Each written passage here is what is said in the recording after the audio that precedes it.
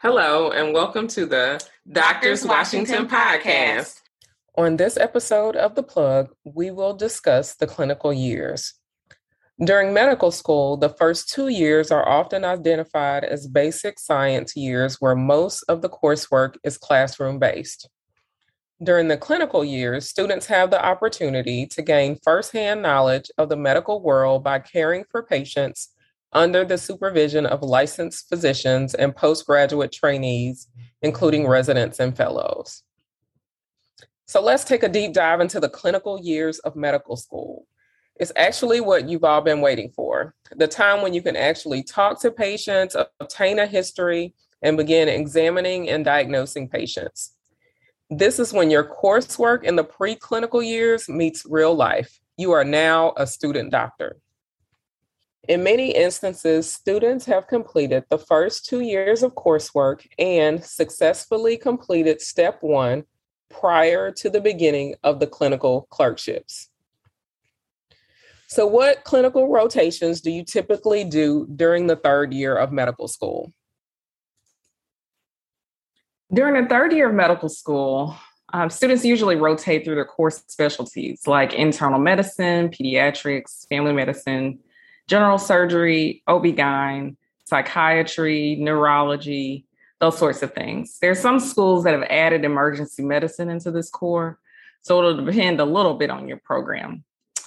These clinical rotations are usually about 6 to 12 weeks in length if you're at a standard kind of old school sort of setup for your medical schools.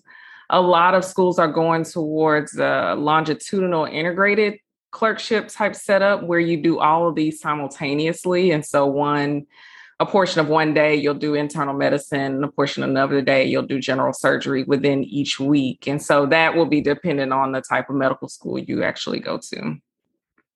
During these rotations or during these times, you kind of function as an apprentice. You basically see the patients and talk about them to your attendings or your residents. And your whole point at that time is to learn as much as possible about your patients and then see the day-to-day workings of a medical team. What rotations are typically done during 4th year?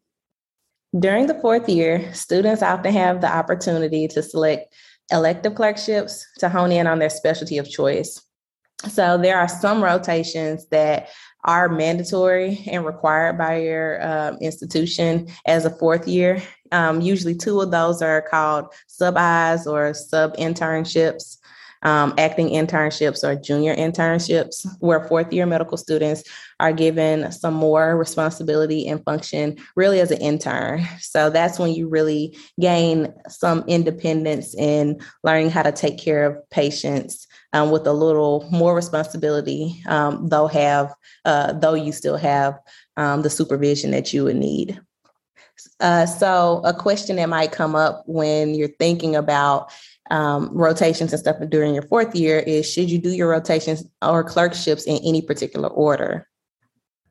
There are many schools of thought on this, but most people think that the order of the clinical clerkships doesn't really matter because all the students have to go through the same rotations. Some people suggest doing the specialty that you're interested in somewhere in the mid to late portion of your 3rd year. So you can start to think about any away rotations or any sub internships or acting internships that you might want to do and begin planning for those. Some suggest doing the specialty that you're absolutely not interested in first. But overall, the framework is essentially the same. So you'll be able to get that exposure. However, I would say that if you're contemplating maybe deciding between a couple of different specialties, then do those kind of when you have a little bit of clinical knowledge under your belt. So maybe not put it as the first or second rotation, but then do it kind of closer to the middle section. That way you can kind of make a determination. So we've talked a little bit about how you want to schedule the clerkships. Now let's talk about what you are actually supposed to be doing on your clerkships. I think it's important that we start off with some of the do's and don'ts of clinical clerkships So let's start with the do's. During your third and fourth year of medical school, during these clerkships, you're still being evaluated. So one way that you're being evaluated is through shelf exams. So you do not get out of taking exams in the third and fourth year. You still have them. And each core rotation has its own shelf. So internal medicine has its own, surgery has its own, et cetera. So you still have to study. But a significant portion of your evaluation is based on how you interact with patients and other members of your treatment team. And this can create some difficulty for some third and fourth year medical students because it has a lot to do with the way you're perceived. Remember, perception is reality in this game. So let's talk about a few of the do's. Be a team player. Be willing to do a little extra here or a little extra there in order to help the team. Be kind and courteous. This is the time you'll develop that bedside manner that hopefully will remain with you throughout your career. And so whenever you focus on your patient and make sure that the patient is having a good experience, it's helpful for you and it helps the way that you're perceived. Know your patients. Usually the medical students will present either to the residents or the attendings on the team during the course of rounds. So make sure you know who the patient is and what they're there for and what the plan of care is as much as you can. If you're not sure, then ask one of your residents before rounds to make sure that you're clear on it. Or ask the attending before rounds just to make sure that you know exactly what's going on.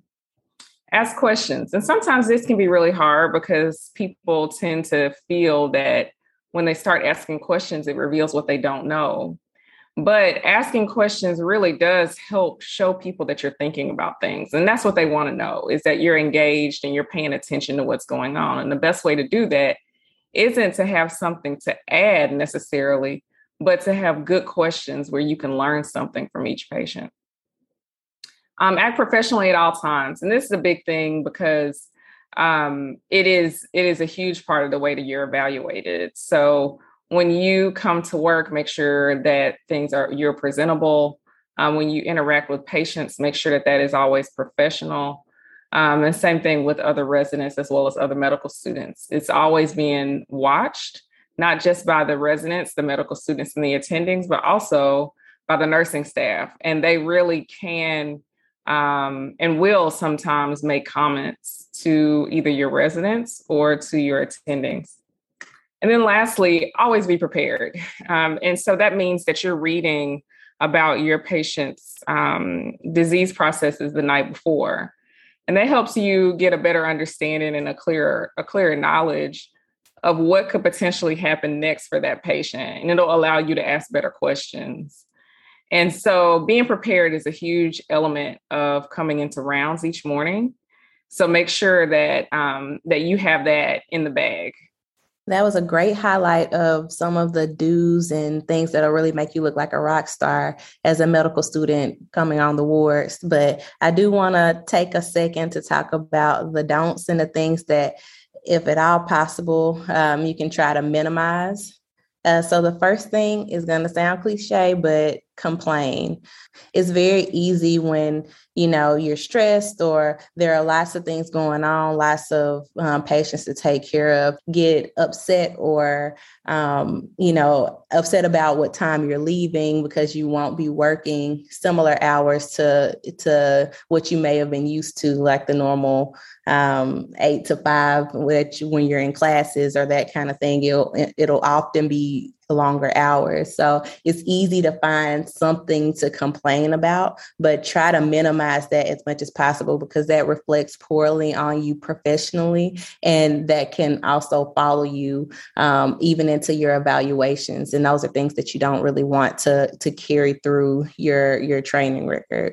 The second thing is being on your phone or being on your phone for social purposes. Again, same thing in having some downtime. If it's, downtime, everybody's kind of chilling and getting work done and all your work's done, it's probably okay to do that for a little bit of time. But when you're taking care of patients and it's the middle of rounds and you're not paying attention, but you're on social media, that doesn't look great because you can get caught off guard by questions that may be asked to you about your patients, or, a host of other situations that could come up. I do want to mention that using your phone for medical apps like UpToDate or, a host of other apps that can help you easily and quickly find the answer to questions that you may have is perfectly fine. Actually, it can be helpful for the team because you can provide them information while they're doing, some of the work of taking care of patients. You can add to their knowledge base and add to their learning by supplementing with medical apps in that way.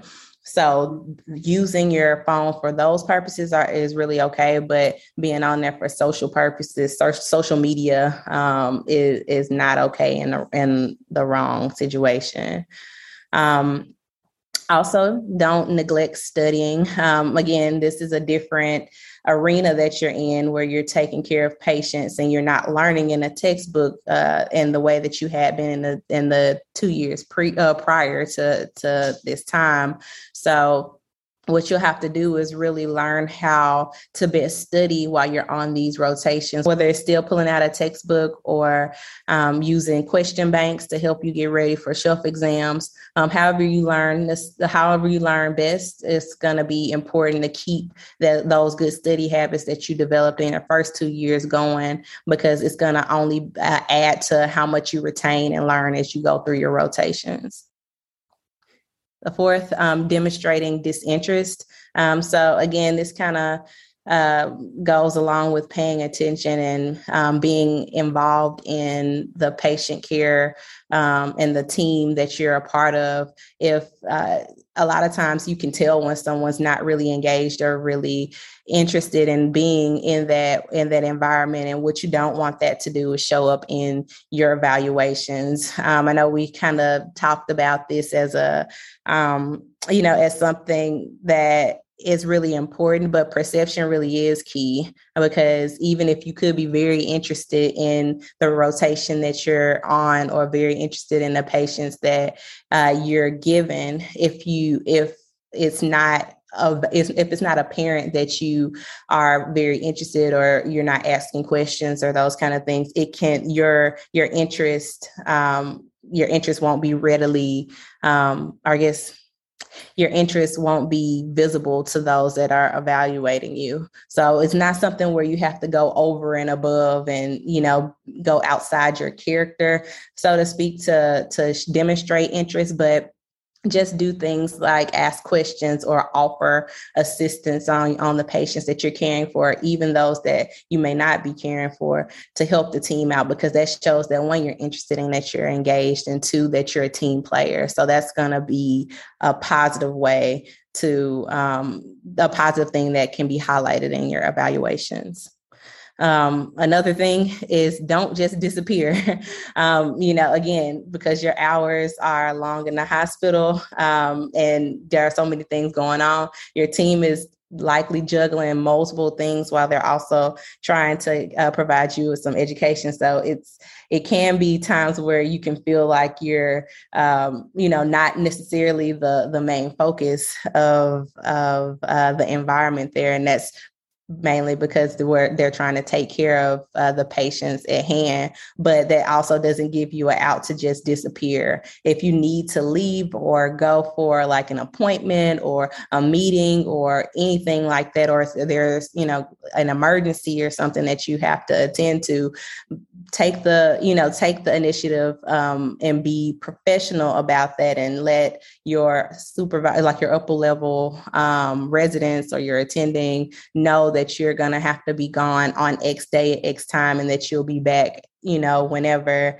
because that one reflects professionalism, and two, lets them know that, hey, I know that I'm a part of this team, and I know that it means something for me to be here, but I do want to let you know that I do have another commitment that I have to adhere to, and they're more than happy to let you go and do what you need to do. You just need to be vocal about those things that you have to do, or those things that you have planned.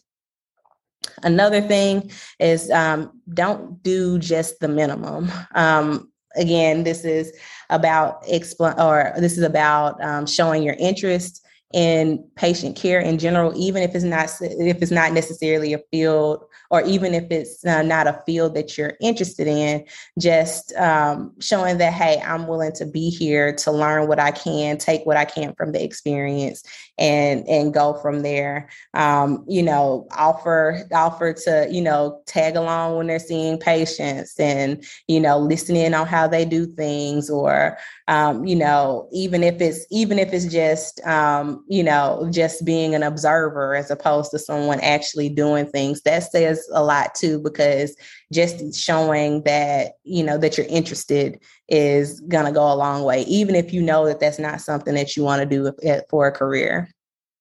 And lastly, don't put down other medical students, or what a lot of people call is being a gunner. Don't do that, because being residents, fellows, attendings, we can spot those medical students that are putting down their colleagues, or trying to make themselves look better at the expense of their colleagues, and that also isn't a good thing. The goal is, again, for everyone there to learn and to help push the patient's care forward, and not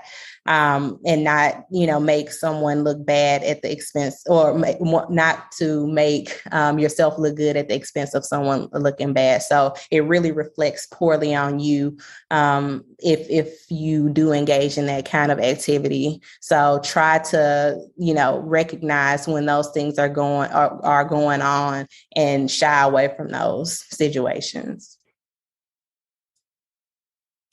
Yeah, those do's and don'ts were so good. I feel like we need to put those on some little flashcards or make an app so people can keep that in their phone and refer back to it at the time when it's appropriate.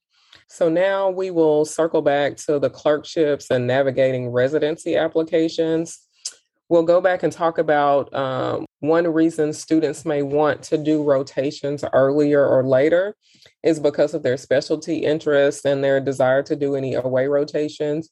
So, for example, if a student's interested in surgery but wants to, say, leave one state and maybe go to another state, or there's a school in particular they would want to do their residency in, then they might want to schedule an away rotation or a sub-internship in surgery at that school. If the student goes to that program and performs well, then it increases their chances to be granted an interview and possibly match there.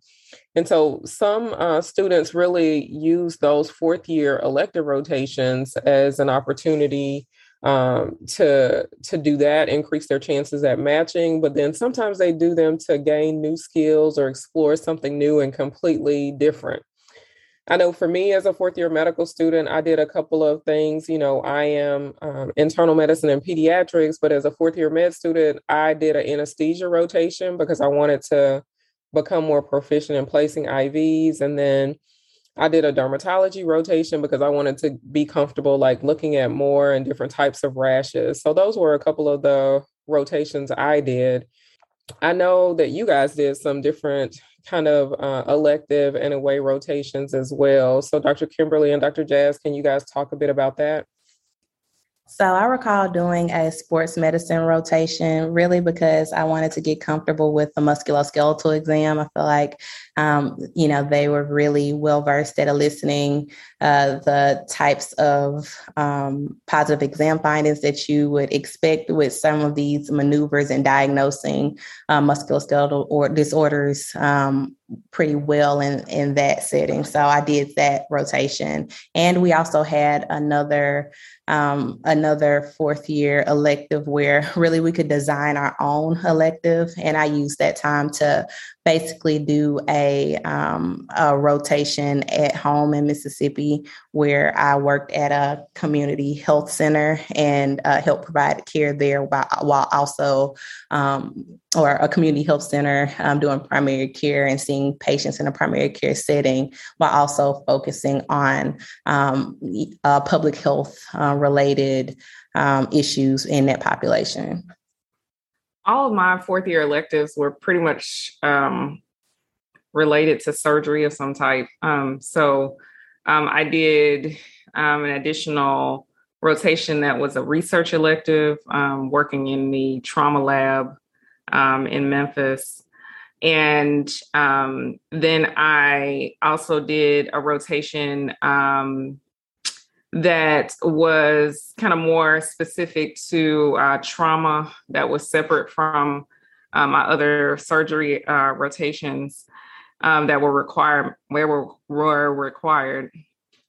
I also did a rotation that was also quite similar, related to surgery, or at least that was my focus, but it was a international elective, which at that time wasn't really something that was accepted nationwide or at most medical schools. So it took us a little bit of a process to get it approved, which now it seems like most schools are providing something similar. So we spent about 5 weeks in a really small town in India at a hospital where I mainly worked with the surgeon there doing operations. We did some primary care as well, just because of the need that was present. And there was an OB-GYN who operated quite a bit. And so I kind of worked with them. But those are my fourth year electives. And then ultimately at the end of fourth year, which we'll go into here soon, I just kind of chilled, honestly.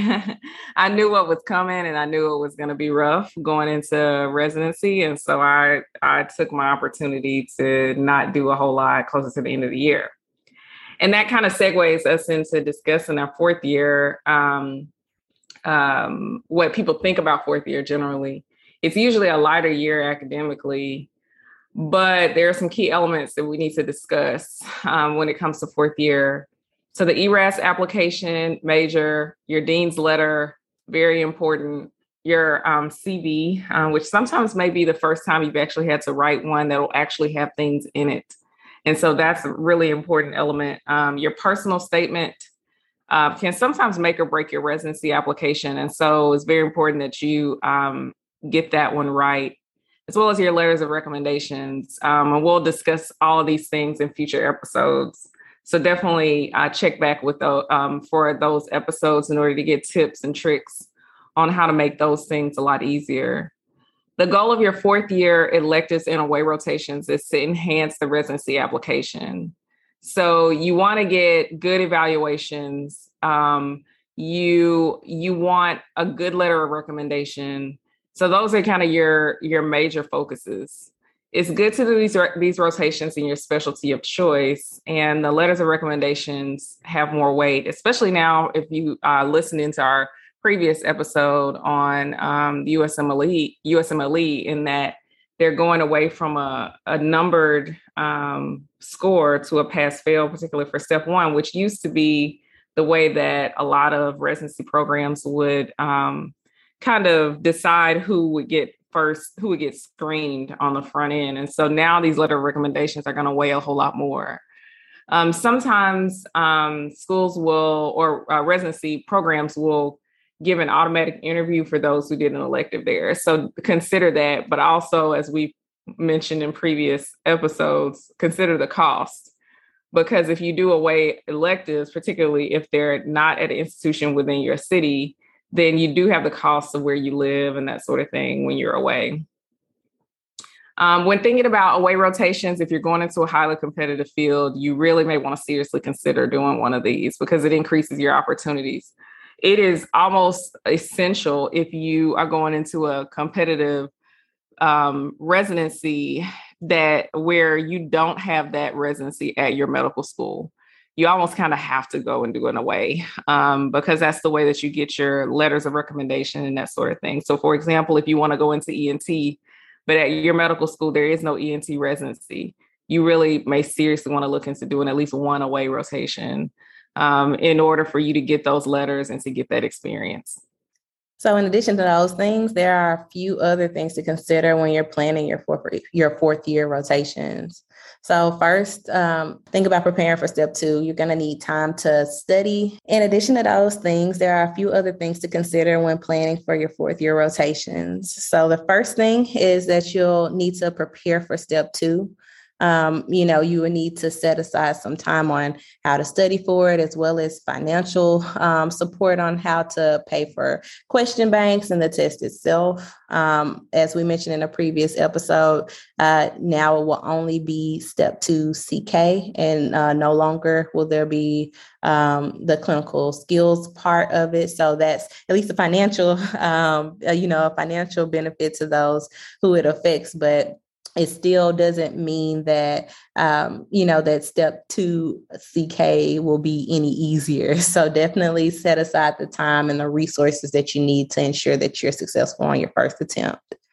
Also, when planning for fourth year rotations, take into the account that you'll be away on interviews for residency. So try not to schedule essential rotations during the interview season. And typically, the interview season runs anywhere from October to February, but the timing really varies by the specialty that you choose. Then there's match day in mid-March, when you find out where you will go for residency. Typically, after match day, it's smooth sailing until graduation. So really, if you can make it to match day, then you're in the clear.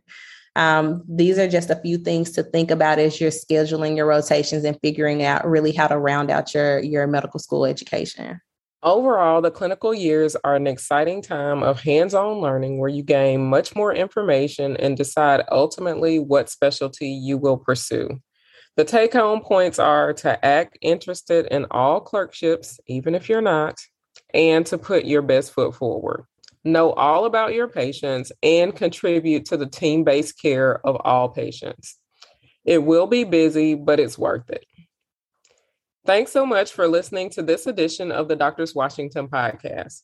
Make sure to check back each Wednesday for our new episodes. We're available on your favorite podcasting platforms: Apple Podcasts, Spotify, and Amazon Music. See you next time.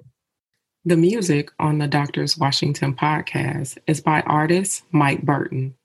He's a Jackson, Mississippi native on his album Soulful, and the track is entitled All Right. It is available on iTunes.